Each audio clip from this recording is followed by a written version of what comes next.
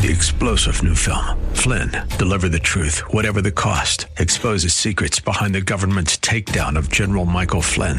Flynn knew what the intel world had been up to. He ordered the first audit of the use of contractors. This set off alarm bells. He told the truth. He was the most dangerous person for Donald Trump to hire. They had to get rid of Flynn. Flynn, deliver the truth, whatever the cost. Available now. Watch it today. Go to salemnow.com. salemnow.com. Hello and welcome to the Situation Report. Glad to have you with us today.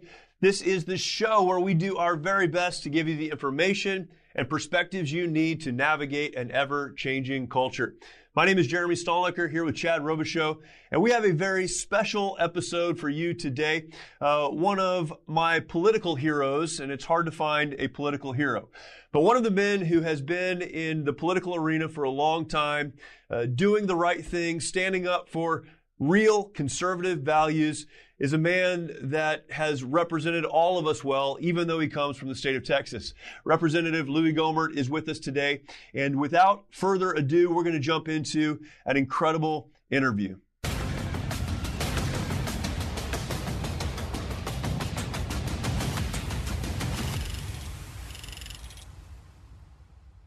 He is a U.S. Congressman from the great state of Texas and currently running for the Attorney General in the state of Texas. Congressman, thank you so much for spending a few minutes with us today. Appreciate it. Oh, great to be with you guys. I've always liked Chad and Jeremy. Well, we're not the band, but, we share a name, so it works out great. Oh, man, really appreciate it. There's a lot going on in our world, of course, and certainly in our country and in politics. And one of the strange things about politicians is that we elect people to represent us that we don't always know a lot about. And we were happy to have the opportunity to talk to you today a little bit about your story. You have served as an attorney, serving, of course, in Congress. Before that, you served in the United States Army, which we always joke is similar to being in the military. When you serve in the Army, it's very similar. It's not the Marine Corps, but it's very similar. And we appreciate your service. That's a great line. Yeah. But when we look at someone like you who's given their life to public service, maybe tell us your story. Tell us where you came from, how you grew up, what propels you into the things that you do. Okay. Born and raised in Mount Pleasant, Texas. Well, actually born in Pittsburgh, Texas, 10 miles away, and then raised in Mount Pleasant. The town was great to me. I was active in just about everything that Mount Pleasant High School had. Loved sports, lettered in 3 different sports, including football. But went to Texas A&M, had done well on the SAT, was part of the honors program at A&M, and was in the Corps Cadets, ended up being a brigade commander, was a distinguished military graduate, distinguished student in just about every activity there was there. Got pushed into an exchange program I didn't think I could go on, but the director of the Memorial Student Center pushed me into it. I'd had 2 years of Russian, so I ended up for a summer in the Soviet Union as an exchange student. No kidding. Wow. That was an incredible education. And anyway, I had an Army scholarship at A&M, which meant I was going to have a minimum of 4 years active duty. Served, well, let me say this. Everybody I knew that had signed up for infantry in the Army ended up in Vietnam 6 months after graduation. Right. And I was willing to go do that. I couldn't tell you what my draft number was because I didn't care. I was going into the Army. But then they pulled everybody out of Vietnam before I graduated. And we were called in, the scholarship guys called in by the Army colonel and told, we don't know what the new volunteer Army is going to look like, so we need you guys to take a break before you start going on active duty. Go get a graduate degree, get an MBA, whatever, and then we'll bring you on active duty. Right. I said, well, I was thinking about law school at the end of my 4 years if we were not at war. They were saying, go now. I applied to Baylor, got in. I loved how good their trial program was. finished law school. It was good to me as well. Class president there, won the moot court competition, which was a free trip to London. Won best brief, got some money for that. Won article for a law review article I wrote. I got some money from that.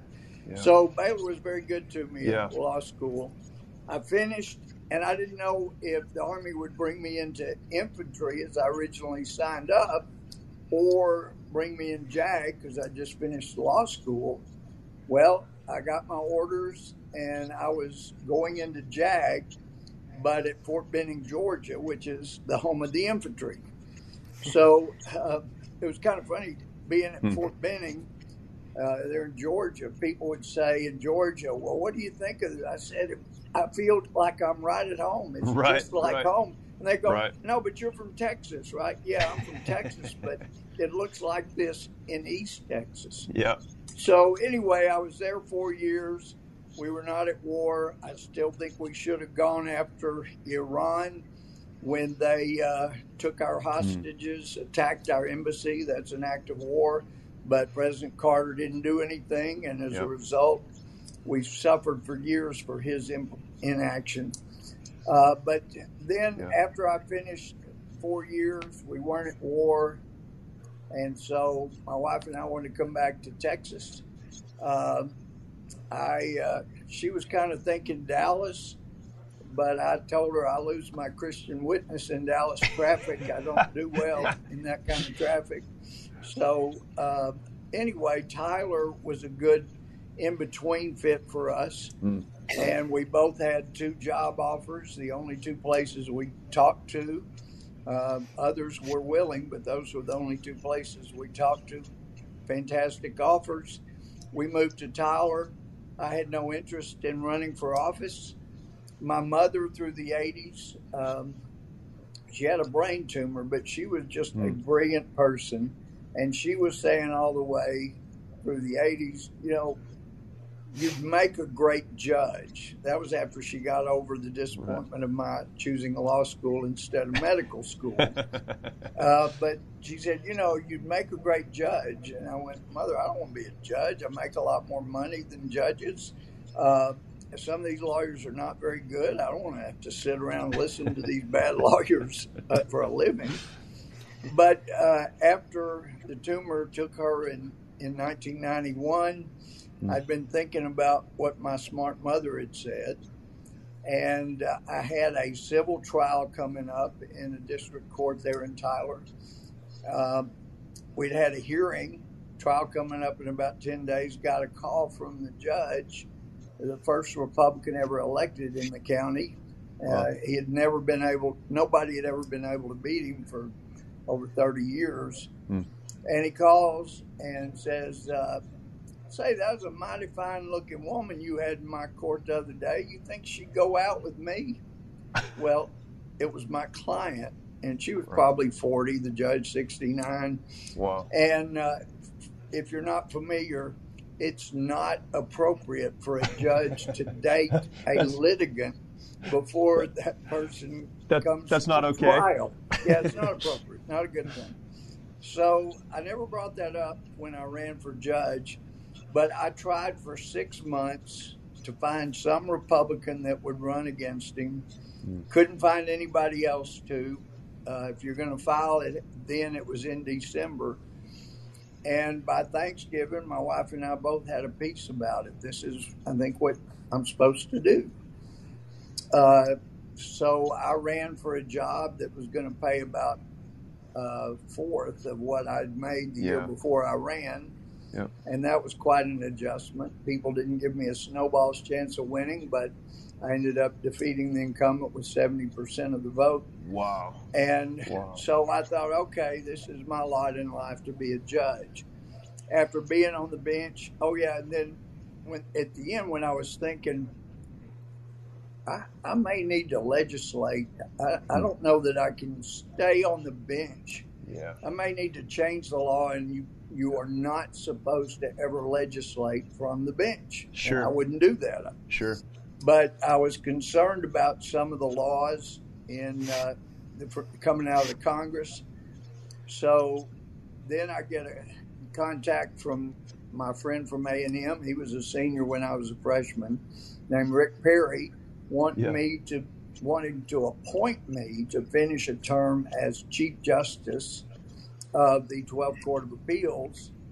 And I wasn't so sure about that. I'm going, I don't know. And they said, no, we need you to do it. And I said, but you had a good applicant. No, he withdrew. And I said, well, call him and tell him you need him. The state needs him. Yeah. I said, no, we've done that. He can't leave his law firm in the lurch. And I said, well, I can't tell you today. Let me call back tomorrow. And the next day, my wife and I had a piece. This is what we do. This is how I finished my judicial career. Wow. And so I called back and said, okay, I can do it. But I just looked at the application. It's like 2 inches thick. It'll take me forever to fill all that. I don't know that I can get it done before the end of the term. And I was told, just put your name on it and send that back, sign it, and we'll take it from there. So that's what I did. I got appointed and finished that term as the Chief Justice of the Court of Appeals, and then ran for Congress, got elected. Wow. That was in 2004. And I really never had Attorney General on my bucket list, not something I'd thought about ever doing.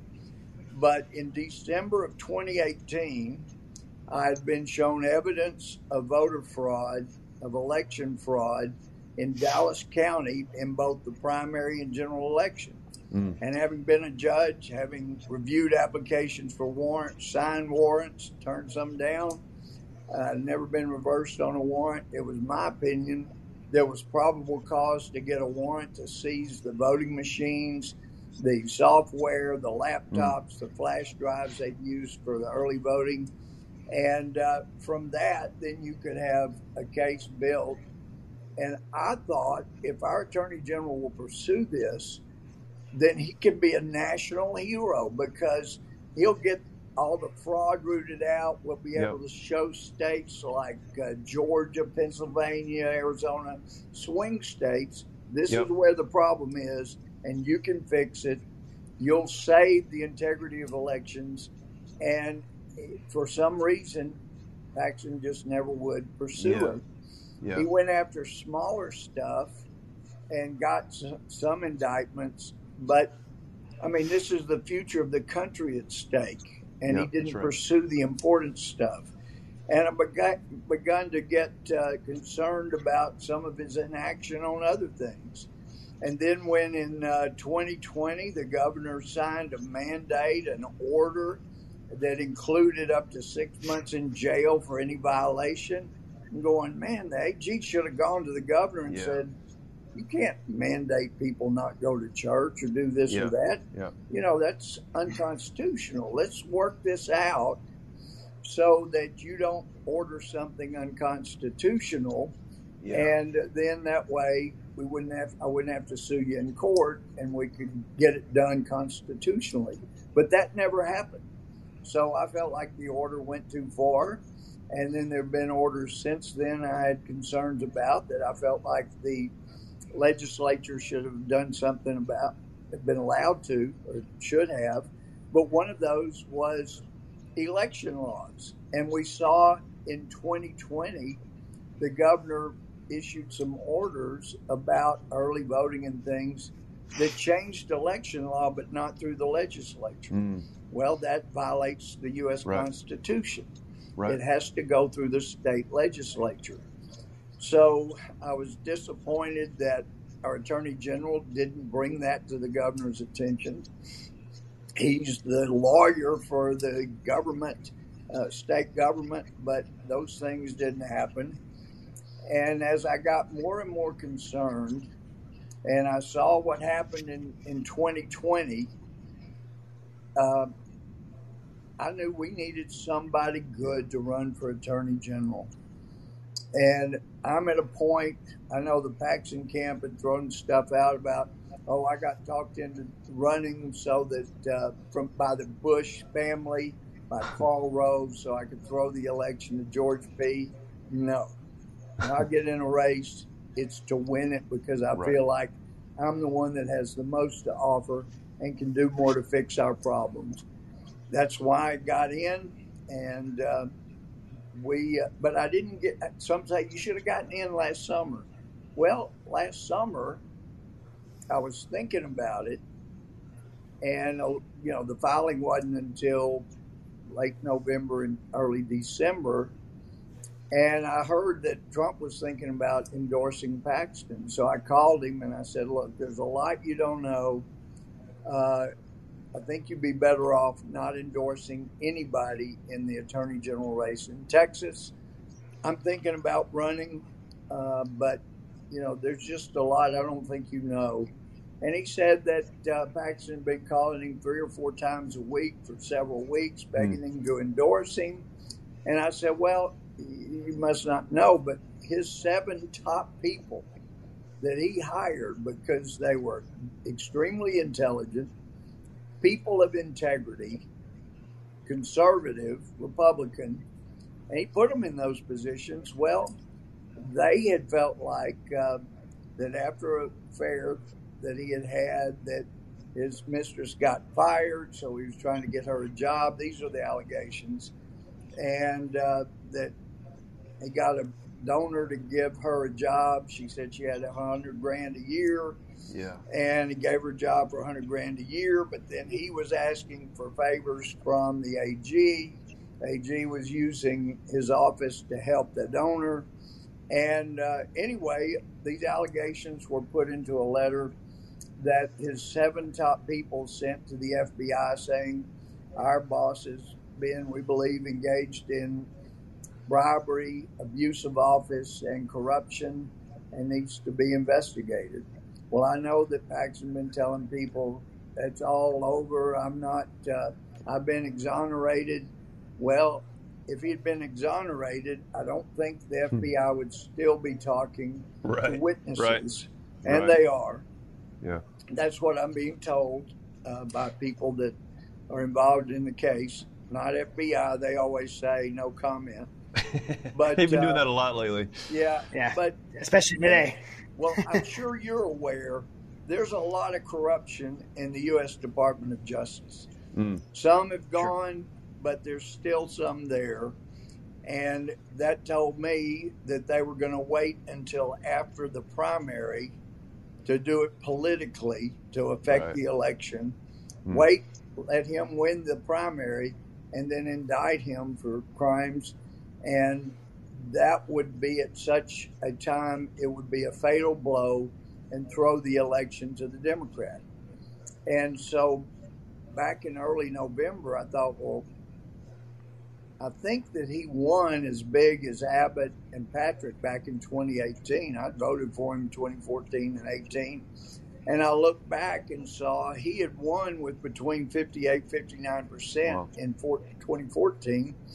But he just barely, he had 50.56% in 2018. He had dropped about 8 points. And I knew if he's indicted that he would lose. I felt like even if he wasn't indicted, the Democrats would beat him up brutally with evidence of what had gone on, and it would just smell so bad he wouldn't be able to survive that. And we have got to have a conservative attorney general who will enforce the law.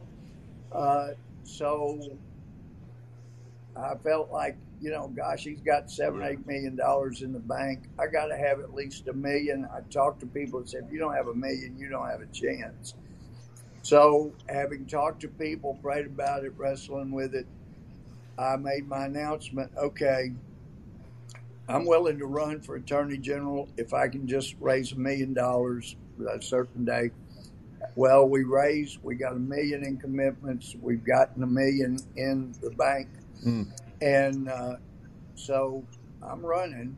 Yeah. But it's still a grave concern that Texas is at risk because of the Attorney General's private actions, and we cannot afford to lose the AG's office to a Democrat when we have our 4 biggest cities in Texas controlled by Democrat DAs that will not pursue any Democrat for any election fraud.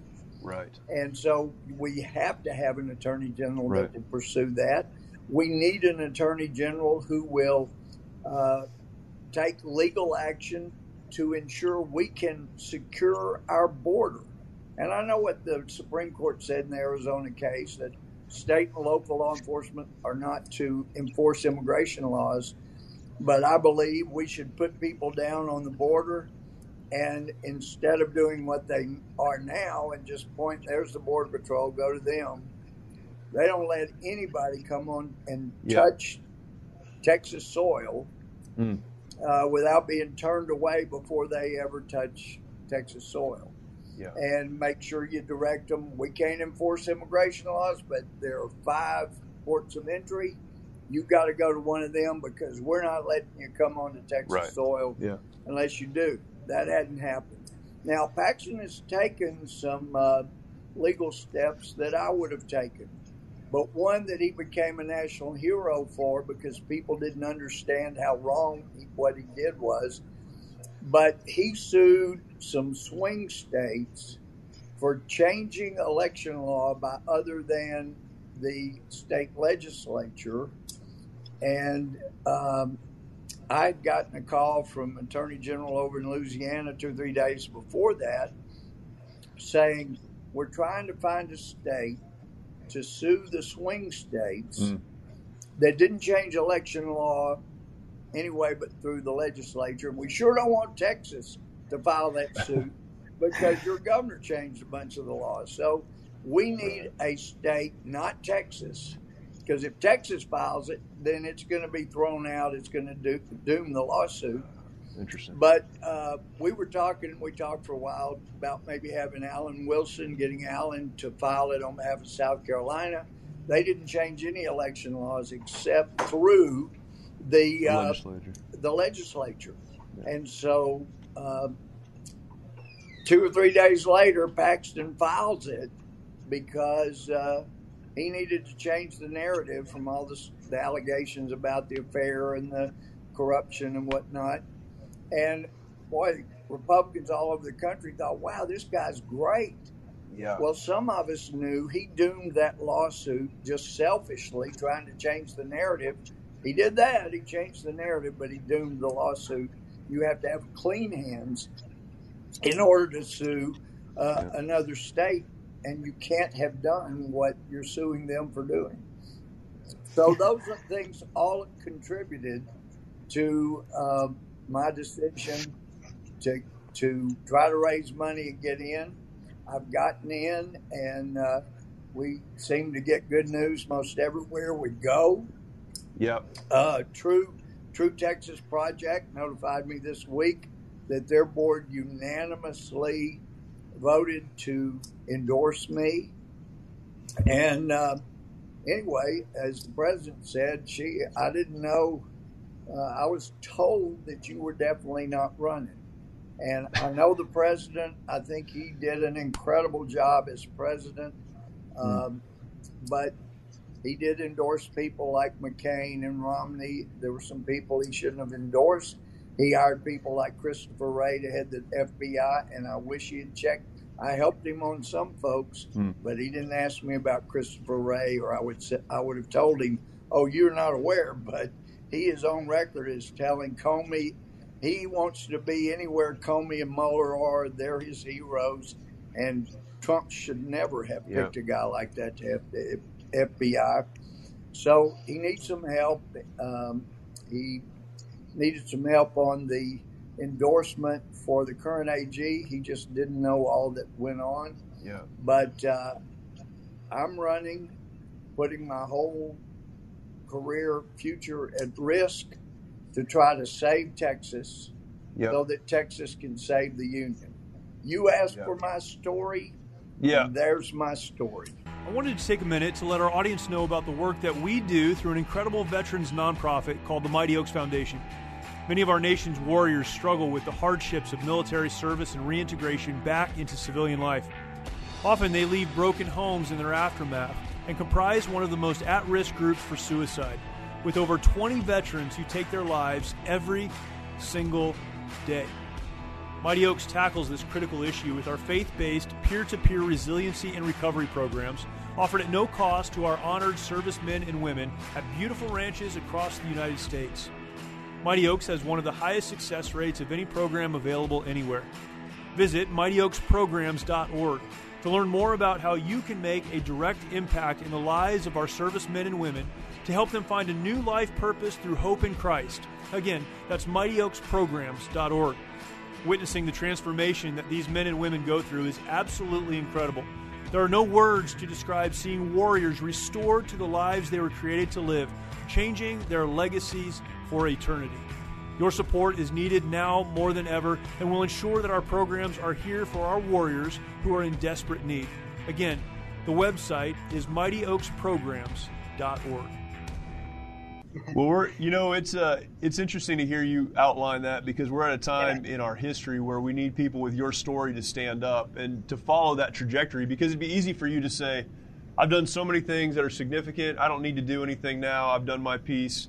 But to stake your lifetime reputation on something that needs to be done, it has to be done. Congressman, that's why people trust you, and that's why I think we're all very hopeful that this works out the way that it should. Well, I appreciate because this is what we need right now. Very kind. I got to try, and it looks like we got a great shot at being in a runoff and then winning the runoff. It looks good. Yeah, that's great. Great. It sounds like you're doing it for the right reasons. That's what we all appreciate. Yeah, that's right. Thank you. Well, some other issues that really got me fired up and thought, man, if I'm AG, I can do something about that. To have the Attorney General of the United States declare parents who want a good education for their child as domestic terrorists. Yeah. Well, if the federal government tries to come to Texas and come after people that just want to present their side of the story to a school board, and the federal government's going to try to treat them as terrorists, we're going to have a battle extraordinaire in court, because I will do everything I can to keep the federal government from becoming that Orwellian entity that Biden is turning it into, and Merrick Garland is helping.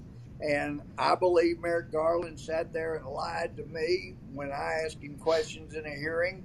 I believe Christopher Wray sat there and lied to me in a different hearing.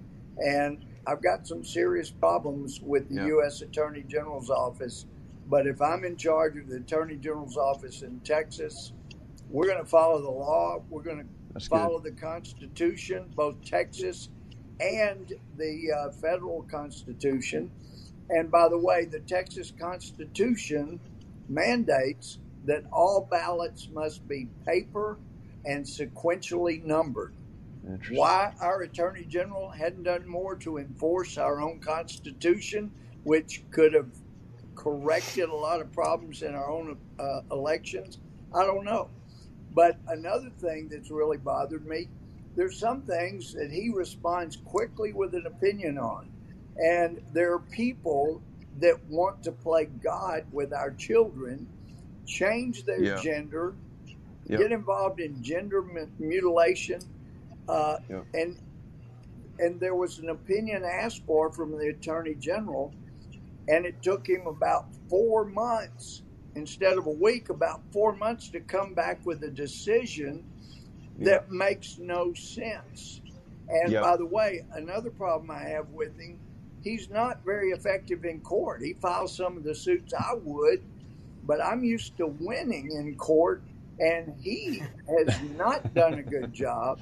When he had the best side of the case and should have won cases, and one of those was when 8 of the Court of Criminal Appeals said the Attorney General cannot prosecute people for election fraud, election violations. It's in the law.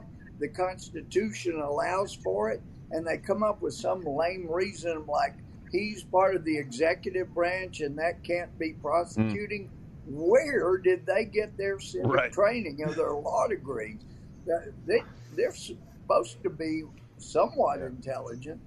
So we got to elect some different Court of Criminal Appeals justices. I know Paxton has asked for a rehearing, and they ought to give it, and they ought to change the stupidity of their prior ruling. But regardless, I've been talking to legislators from Texas about the need to change Texas law. We may have to make a quick amendment to the Constitution through the voters if the Court of Criminal Appeals doesn't change some of who's there and they don't wake up, so that the amendment would make clear to even people that aren't as smart or as they should be on the Court of Criminal Appeals, they'll have to do the right thing. But we have got to have an AG that goes after corruption and voter fraud, election fraud, because it's not being done in our biggest towns, biggest cities. Yeah. Yeah, Chad and I were talking on a show last week or the week before about some of the things that the U.S. Attorney General is doing and has done. And Chad mentioned specifically that issue with parents who are raising concerns before school boards are now domestic terrorists. Yeah. It's insane. Yeah. Oh, we'd be in court. I would have to have Merrick Garland come to Texas court, federal or state or both, and we'd have to have it out there in court because it is outrageous what that man has done, and he's turning the Constitution upside down, and that just cannot be allowed. Yeah, it's beyond government overreach. It's criminalizing and weaponizing parts of our government against the people. Yep. And, one of the things that scares me, and Florida's AG took some action. Paxton hadn't taken enough action, and I would do more. But on this issue of censorship, now I keep pushing to completely do away with Section 230 so that all of the online entities that are censoring and taking people off the internet, that they would have to answer for that, and they'd be subject to lawsuits and subject to class action, massive lawsuits, and they get a few billion-dollar judgments against them. I think that it would certainly help cut down on their actions against the U.S. Constitution. People say, oh, but they're private companies. They can censor who they want. They're private companies that are protected by the United States government. And if they're willing to give up their immunity from liability, then sure, you can censor anybody you want to, but you're going to be subject to class action lawsuits. Yep, that's right. And so I feel so strongly. We got some in the U.S. Congress that think, oh, well, we'll just tweak it a little bit. No, you can't tweak that. They'll always use a loophole to censor anybody they want to. They have got to. In fact, we had a hearing, and one of the tech giants director said, and he thought he was being really cute. He says to me, we just want to be treated like your Fox News. And I said, exactly. Fox News can be sued when they do something wrong. You can't, so thank you. You need to be treated just like that, and I want to see you vulnerable to lawsuits like Fox News is. Thank you for that point. And he realized he really screwed up to say that. Yeah. If they want to be editorial, let them be editorial. That's exactly right. And suffer the consequences when you do. But eliminate the immunity from liability. No exceptions, just eliminate the immunity from liability. Yeah. Absolutely. I'm with you on that one. Yeah. Well, and you've got cases like my good friends Diamond and Silk. Diamond and Silk told me that they paid extra money to Google to come up more often in search results. And they paid extra money for that. Yep. And yet what they found out was an algorithm was used that sent them into fewer search results, sent them further down the pile. Well, for anybody else that wasn't immune under Section 230, that would be called fraud, and they would be subject to a lawsuit. You can't charge somebody for some action and then take exactly the opposite action to hurt That's right. them, That's you right. are going to be subject to a lawsuit for that. Well, they're immune right now until we eliminate Section 230, and that's exactly what we ought to do immediately after taking the majority next year. Yeah. Yeah, I experienced the same thing. I pay for ad space, and then they censor my profiles as I'm paying for ad space. It'd be like taking my car to a mechanic and paying him to fix something, and behind the garage door he breaks something else. And then he pisses me for it. So, yeah, it's tough. Yeah. Congressman, you were very involved in the Tea Party movement, and that's probably a bigger conversation. I'd love to have at some point. But when you look at what's happening right now with kind of the conservative populist movement, how do you see a comparison between when the Tea Party movement started, when a lot of those very conservative politicians and regular people started to speak out? Do you see a comparison between that moment in time, what was happening culturally, and what we're experiencing now? Yes, except the country has gone downhill so much further than when the Tea Party arose back in 2009-10. But there are some parallels because the country has been awakened. People that considered themselves liberal Democrats have now realized the Democratic Party is not liberal. They don't care about civil rights. Right. What they care about is amassing basically a monopoly and a permanent majority status. They're wanting to move quickly into Orwell's 1984 scenario. Right. One thing I have been quoted accurately on saying was, it turns out the only thing Orwell got wrong was the year. It wasn't 1984. But we've even had Democrats that have said, we need a ministry of truth, something like that will just print out what the truth is, and anybody that says anything different, they can be punished for it. That's right out of 1984. It was the ministry of truth. Yeah. And the only thing I haven't heard the Democrats mention is what happens when you violate other than being prosecuted. But in 1984, of course, there was another ministry called the Ministry of Love. Right. And the Ministry of Love would come pick you up and take you to the basement torture chamber and torture you for hours, days, weeks, months, years, until you admitted 2 + 2 was 5. And everything else you said, and they're right about everything else, even though they were not. So that's where we're headed, and all too quickly. And I hear people from other states say, if Texas doesn't stand up and lead, it isn't going to happen.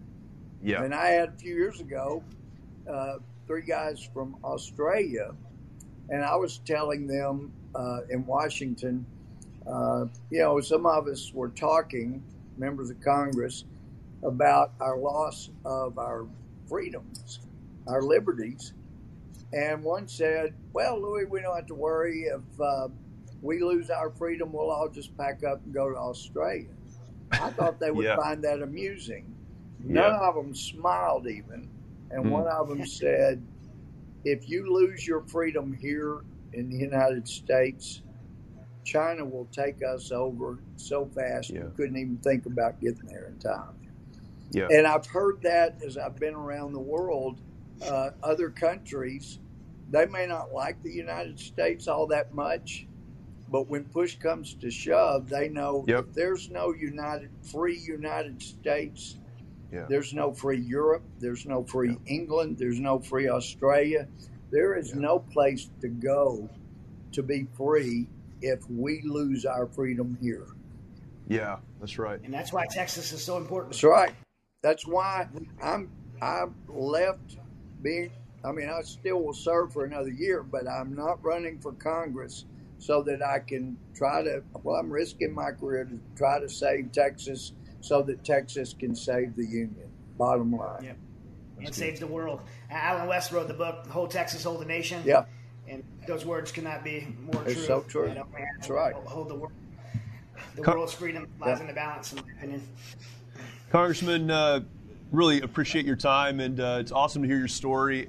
Where can people follow you, follow your campaign, get behind you, help you to raise more money so that you can win this election? It's very, very important. Yeah, I need help in all of the above.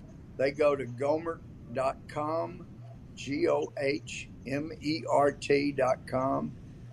And we also have gohmert.net. That will route you to the same place now. Yeah. So please go to the website, help out any way you can, because we need all the help we can get to try to save Texas so we can save the country. Awesome. Representative Louis Gohmert, thank you so much, sir. I really appreciate your time. Thank yes, you. Sir. I really appreciate y'all having me on.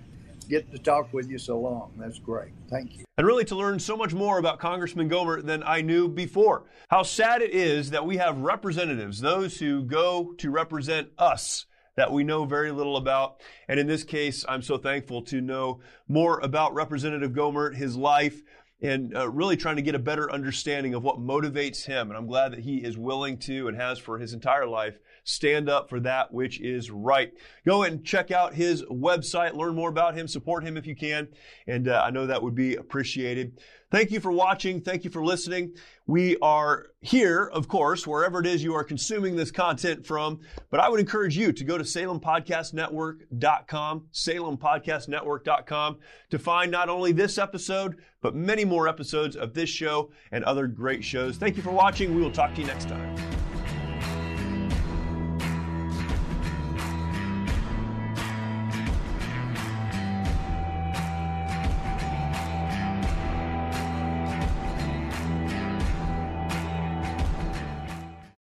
Three-star General Michael J. Flynn, head of the Pentagon Intelligence Agency, knew all the government's dirty secrets. He was one of the most respected generals in the military. Flynn knew what the intel world had been up to. He understood its funding. He ordered the first audit of the use of contractors. This set off alarm bells. The explosive new documentary, Flynn, Deliver the Truth, Whatever the Cost, uncovers the facts behind this scandal. Flynn told the truth. He was the most dangerous person for Donald Trump to hire. I find out the worst enemy that I'm going to face in my life is right here in America. They took my assessment and they wanted me to change it. And I was like, I'm not changing it. They had to get rid of Flynn. With in-depth interviews, archival footage, and never-before-seen personal records of the man behind the headlines. I just felt like I was drowning. Flynn, Deliver the Truth, Whatever the Cost. Available now. Watch it today. Go to SalemNow.com. SalemNow.com.